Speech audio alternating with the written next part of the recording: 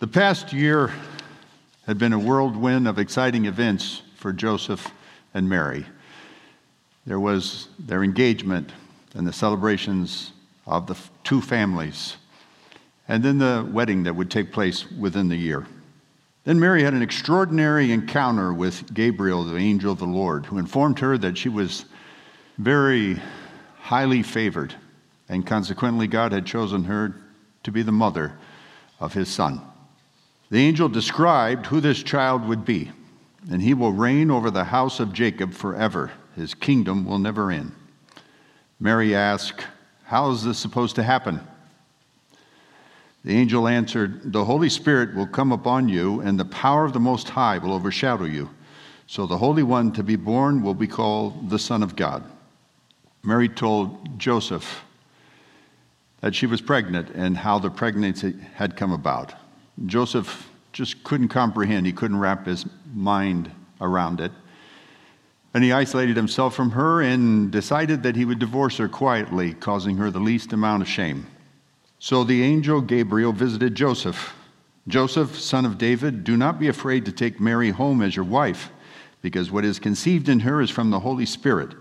She will give birth to a son, and you are to give him the name Jesus, because he will save his people from their sins."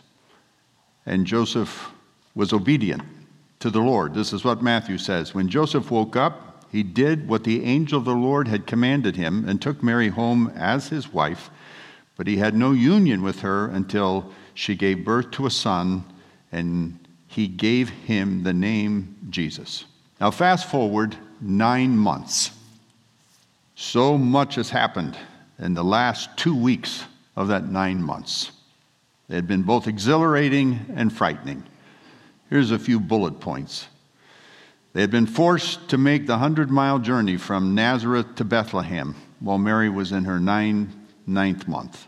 They could not find any place to stay, so they settled for a stable, the place where animals were kept, for the night. Then the baby came with no one to help. Joseph had delivered the baby and laid him in a feeding trough wrapped in linen strips. A week later, Mary, barely recovered, must now go to the temple with Joseph for the baby to be circumcised and the baby to be named. This is the Hebrew custom and law. His name shall be Jesus. Mary and Joseph know that. On the 8th day, when it was time to circumcise him, he was named Jesus, the name the angel had given him before he had been conceived. The greatest significance of this trip to the temple was the naming. Jesus is the Greek rendering of Joshua. You remember Joshua, right? He's in the Old Testament, the one who took over for Moses and the great general who would take the people from the desert into the promised land. His name originally had been Hosea, which means salvation. And Moses had changed his name to Joshua. So the Greek rendering of Jesus is both Savior or salvation and deliverer, because Jesus is both our Savior and deliverer. He is a mighty God. That's why Isaiah had prophesied, he is the mighty God, the one who can deliver us. For unto us a child is born, to us a son is given, and the government will be on his shoulders. And he will be called Wonderful Counselor, Mighty God, Everlasting Father, Prince of Peace. Jesus from the cross says, "I am the mighty God who delivers us." He delivers us from depression, from addiction, from the bondage of sin. Mary and Joseph knew what to name their baby when they went to the ceremony. To Joseph, "She will give birth to a son, and you are to give him the name Jesus, because he will save his people from their sin." The angel had said to Mary, "You will be with child and give birth to a son, and you are to give him the name Jesus." I wonder, as the priest asked, "What will you name this baby?" if there wasn't a sense of amazement that came over Joseph and Mary as Joseph answers back, Jesus, both of them having been told by the angel to name him Jesus. After all that had happened, and the weeks before. Now, they go home. They're probably staying in a rented room in Jerusalem because they are from Nazareth, but they're still there in Jerusalem. Joseph has probably gotten some temporary work. Now 40 days have passed since the birth, and now Mary and Joseph return back to the temple. This time it will be for the ceremony of her purification and for the dedication of the child. Now, we do not baptize infants by pouring water on them. We dedicate them as Jesus was dedicated in this event. When the time of their purification, according to the law of Moses, had been completed, Joseph and Mary took him to Jerusalem to present him to the Lord and to offer a sacrifice in keeping with what is said in the law of the Lord, a pair of doves or 2 young pigeons. Now, this offering, a pair of doves or 2 young pigeons, is for the poor, the very, very poor. It's very clear that Christianity began in the spirit of need because these 2 people are very poor. It's part of Mary's song, "He has brought down rulers from their thrones, but has lifted up the humble. He has filled the hungry with good things, but has sent the rich away." The angel's revelation to the outcast shepherd is a message that God went to the needy of heart. The wretched circumstances of Christ's birth send the message that Christ searches for the brokenhearted. Listen to what David wrote. "The Lord is close to the brokenhearted and saves those who are crushed in spirit." Christ never came for the self-sufficient. He came for those who are aware of their spiritual need and who actually want salvation. So I want to talk about the ceremony that took place in the temple. Here it is described. "Now there was a man in Jerusalem called Simeon who was righteous and devout. He was waiting for the consolation of Israel, and the Holy Spirit was upon him.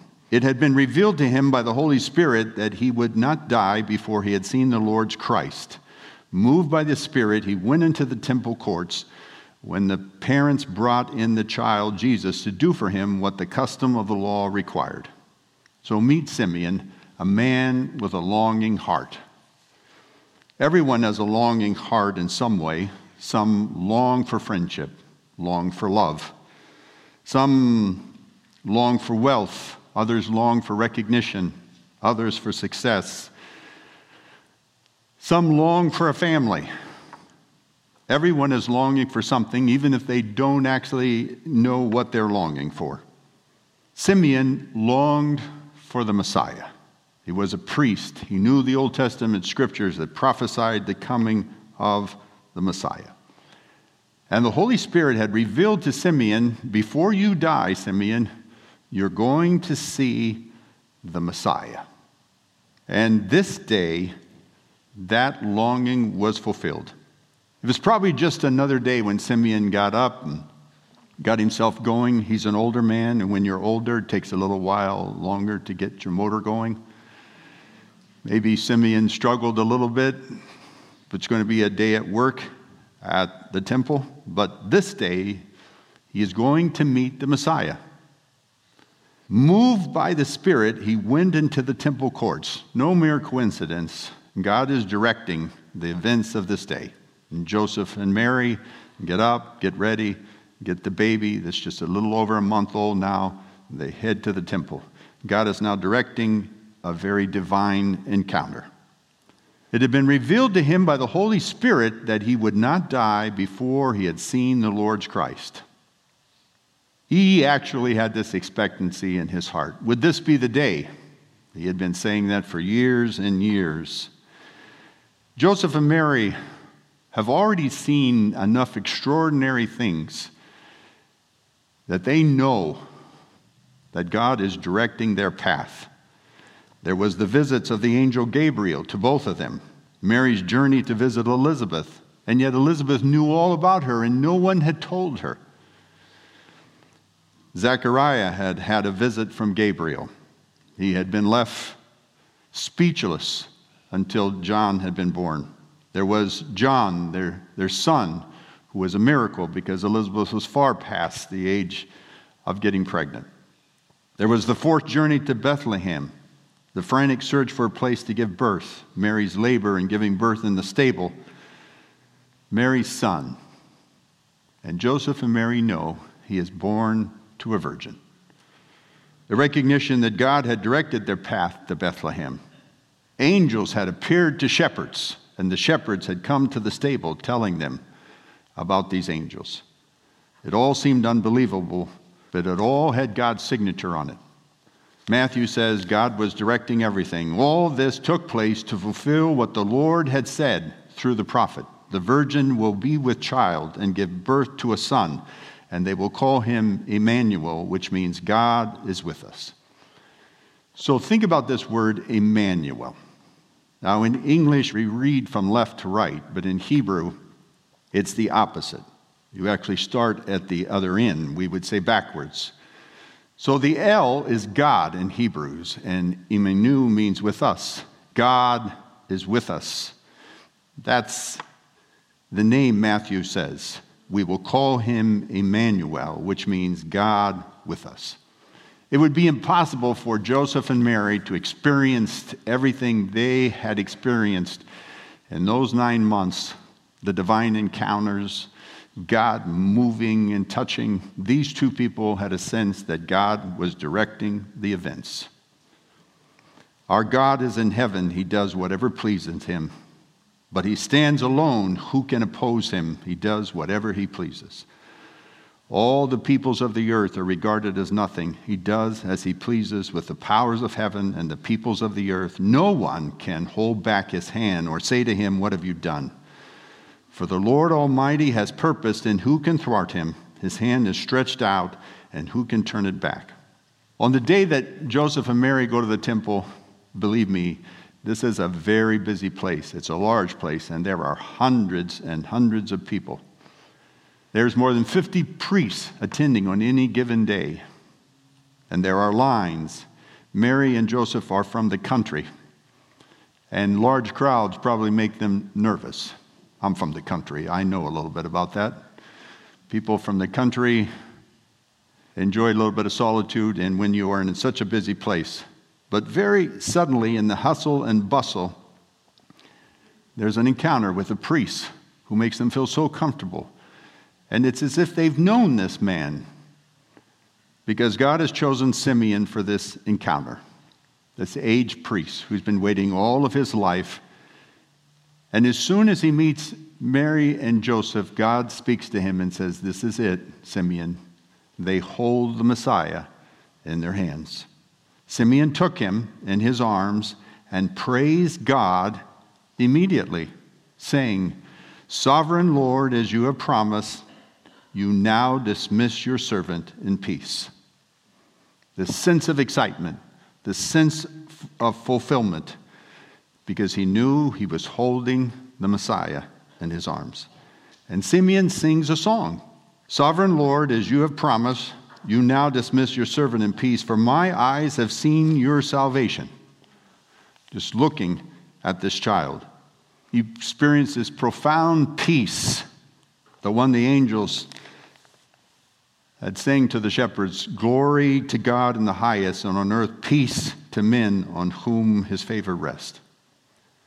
Simeon was ready to go home. You have fulfilled your promise. And why is he ready to go home? Because he says, "My eyes have seen your salvation." The salvation of which Simeon sang about here is this universal offer of salvation that comes from the Savior, although he was a baby. And listen to the rest of Simeon's song. "Which you have prepared in the sight of all people, a light for revelation to the Gentiles and for glory to your people, Israel." Simeon was singing about us. We're the Gentiles. The example of Simeon should be powerful to all of us, to embrace Jesus, who will satisfy the longing of our heart. He looks at Jesus. He looked again.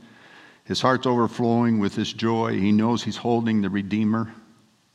It's amazing that he could have, in that moment, understood what all of the big shots in Jerusalem, all of these powerful, powerful religious establishment knew nothing. The child's father and mother marveled at what was said about him. What amazement. Every syllable he uttered had to be impressed upon their minds. And then, as if that wasn't enough, up comes Anna. There was also a prophetess, Anna, the daughter of Penuel of the tribe of Asher. She was very old. She had lived with her husband 7 years after her marriage, and then was a widow until she was 84. She never left the temple, but worshiped night and day, fasting and praying. So there was the priest, there was also Anna. Both are waiting for Christmas, waiting for the Savior to come. Nobody tells Anna. Anna gets tipped off by the Holy Spirit. He's here. These two very, very insignificant people, these older people, know what nobody else knows. Coming up to them at that very moment, she gave thanks to God and spoke about the child to all who were looking forward to the redemption of Jerusalem. That's amazing to me. Simeon and Anna represent all who are living for the grace of God. In that setting, there's the poor carpenter and his wife, the outcast shepherds, all examples of who God came to save. Profoundly empty and profoundly full. They long for righteousness and for consolation, and they know it comes through this Savior. They came to God's house hungry, and they will leave that day full. Simeon's soul was satisfied, so much so, he says, I am ready to go home. It has been revealed to him by the Holy Spirit that he would not die before he's seen the Lord's Christ, and he saw it on that day. But as he is holding this baby and as he's singing this song, there is what we call an oracle of God. We have the Bible given to us. There are no more oracles. God is not speaking to anyone, regardless if you heard somebody on television get up and say they had a revelation of God, and it isn't happening today. The Bible is written. But in the days before the Bible was written, God did speak through his prophets. And he does through Simeon.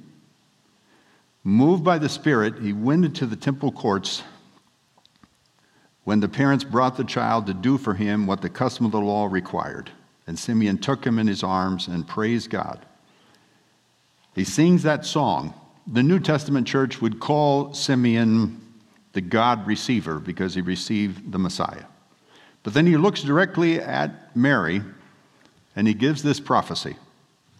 Then Simeon blessed them and said to Mary, his mother, this child is destined to cause the falling and rising of many in Israel, and to be a sign that will be spoken against, so that the thoughts of many hearts will be revealed, and a sword will pierce your own soul too.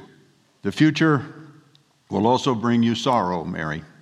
Though she did not know it, and Joseph did not know it, before long they would have to flee to Egypt to save the child's life. Her son would be the most misunderstood and rejected of everyone in Israel. The terrible events of the Passion Week could not have been imagined. And watching her son die on the cross would be the greatest sword that would ever pierce her soul. This child is destined to cause the falling and rising of many in Israel, and to be a sign that will be spoken against. Jesus' birth is the sign. When people truly encounter Christ, their inner thoughts, whatever they are, the evil thoughts, are seen for what they are. Human goodness is seen, according to the Bible, as filthy rags. There is no human goodness, and unless we are willing to fall, the falling of many and the rising, that falling is our repentance. It's our willingness to accept our lot as sinners and receive Christ's redemption and Christ's forgiveness. In reality, Simeon was saying this child is a destiny maker. Jesus, when simply accepted or rejected, causes the failure or success of those who meet him. Jesus will be loved and hated, honored or dishonored, understood or misunderstood, depending on the reception of the person receiving him. Those who accept him will find purpose for which they were created. Those who reject him will be forced to reveal the hatred and dishonesty within. It's amazing what Jesus does.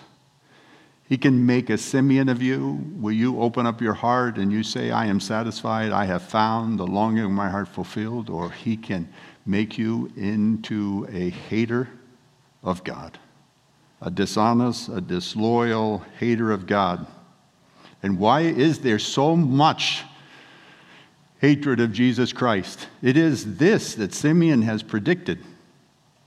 He will be the sign. You will either love him or hate him, but there is nothing in between. Bret Hart was raised in New York City, but he made his way to the West, specifically to San Francisco. And San Francisco in the 1850s was a pretty rough place. In fact, they actually built a sidewalk or a wharf right over the ocean. And people, all the stores were there. They say that a lot of people probably drowned because you never know when a board would break and they'd go right into the ocean. But San Francisco was growing faster than they could keep up with it, especially with gold being found up in the mountains. So Bret had made his way there, not for gold, but to write about. So he's written several books. They put it all into one, about 450 pages, and most of them are short stories, and they are about characters he met in San Francisco and in the mountains. Pretty interesting stories. Here's one of them. It's called The Luck of Roaring Camp. Roaring Camp is a mining town in the Sierra Mountains of California at the turn of the century. It is a wild, forsaken place. It is filled with brawling, cussing, surly, mean-spirited men who work hard in the mines all day and drink and fight at night. There are all these men and one woman, Cherokee Sal. Cherokee Sal dies giving birth to a baby.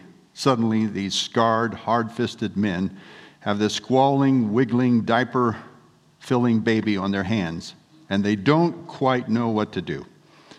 They wrapped her up in rags and put her in a box, but that doesn't look right, so they send a man 80 miles west, and he comes back with a hand-carved rosewood cradle. They put the baby in it and wrapped her up in rags, but that doesn't look right. So they send another man to Sacramento who returns with lace and a silk blanket. They bundle the baby in that and put her in the rosewood cradle, but how dirty the floor is. So they do something they've never ever done before. They break out the buckets, water, soap, and brushes, and they get down on their hands and knees and scrub. After they wash the floor, they look up, well, that wall is horrible. They scrub the wall. Then they see the grimy windows. They polish those up, and now the windows have to have some curtains. They take the little baby with her rosewood cradle and silk blanket to the mine shaft entrance when they go down. And when they come up, they bring shiny rocks and put them around her. They plant a hedge and a garden. She can't just be there. They got to make it beautiful where she is. The general store does business in soap and cleaning materials, something they never sold before. The baby changes everything. Jesus changes the world in every way, every single person who comes to him in ways that no one would ever imagine. James Buchanan writes, "This Christ child in the arms of Simeon represents the convergence of his dreams, his hopes, the thing that would console him as a man, as a person, and the millennial hope yearning of the nation Israel. And of all people and of all creation there would be salvation." That's who Christ is. That's what he represents. The fulfillment of every longing in every person. Does he do that instantly? Does he take away the longing and the yearning in every person's heart? No. Not until they come like Simeon. Not until they embrace him. Not until they receive him. As Simeon's name is, God Receiver. What an epithet, huh? To be able to say, he was a God receiver. He embraced Jesus. He embraced God. He died such a contented man, such a satisfied heart because he embraced God. Mary's song has something for us today. He has filled the hungry with good things, but has sent the rich away empty. So I have a question for you. Are you hungry for God? Or will you be sent away because your heart doesn't have room? These verses have been speaking to me this week. Of all the places in the New Testament, this is the only place where Jesus ever comments on his own heart. Spurgeon is the one who said that. Otherwise, I would never know it. Come to me, all you who are weary and burdened. The weary is the labor. You are laboring, trying to make your life work. And burdened is the burden you're carrying, placed on you by other people, your parents, your sin. You're laboring. Picture climbing a mountain with a heavy backpack on your back. Come to me, all you who are weary and burdened, and I will give you rest. This is Simeon's Savior. Take my yoke upon you and learn from me. The picture here is a yoke that goes on oxen. So it's made for 2 oxen, but this is Jesus' yoke. So when you yoke up with him, he carries the whole load. It's kind of like a no yoke. You yoke with me, but I do all the work. And this is Jesus' comment about himself. For I am gentle and humble in heart. You will find rest for your souls, for my yoke is easy and my burden is light. The struggling, weary, fighting person, this heavy yoke, and Jesus says, I will put a burden on you that is easy and light. This verse has been speaking to me this week. I've been saying it over and over. This is Jesus speaking in John chapter 6. All these the Father gives me will come to me, and whoever comes to me, I will never drive away. I will never drive away. Whoever comes to me, I will never turn away. Never.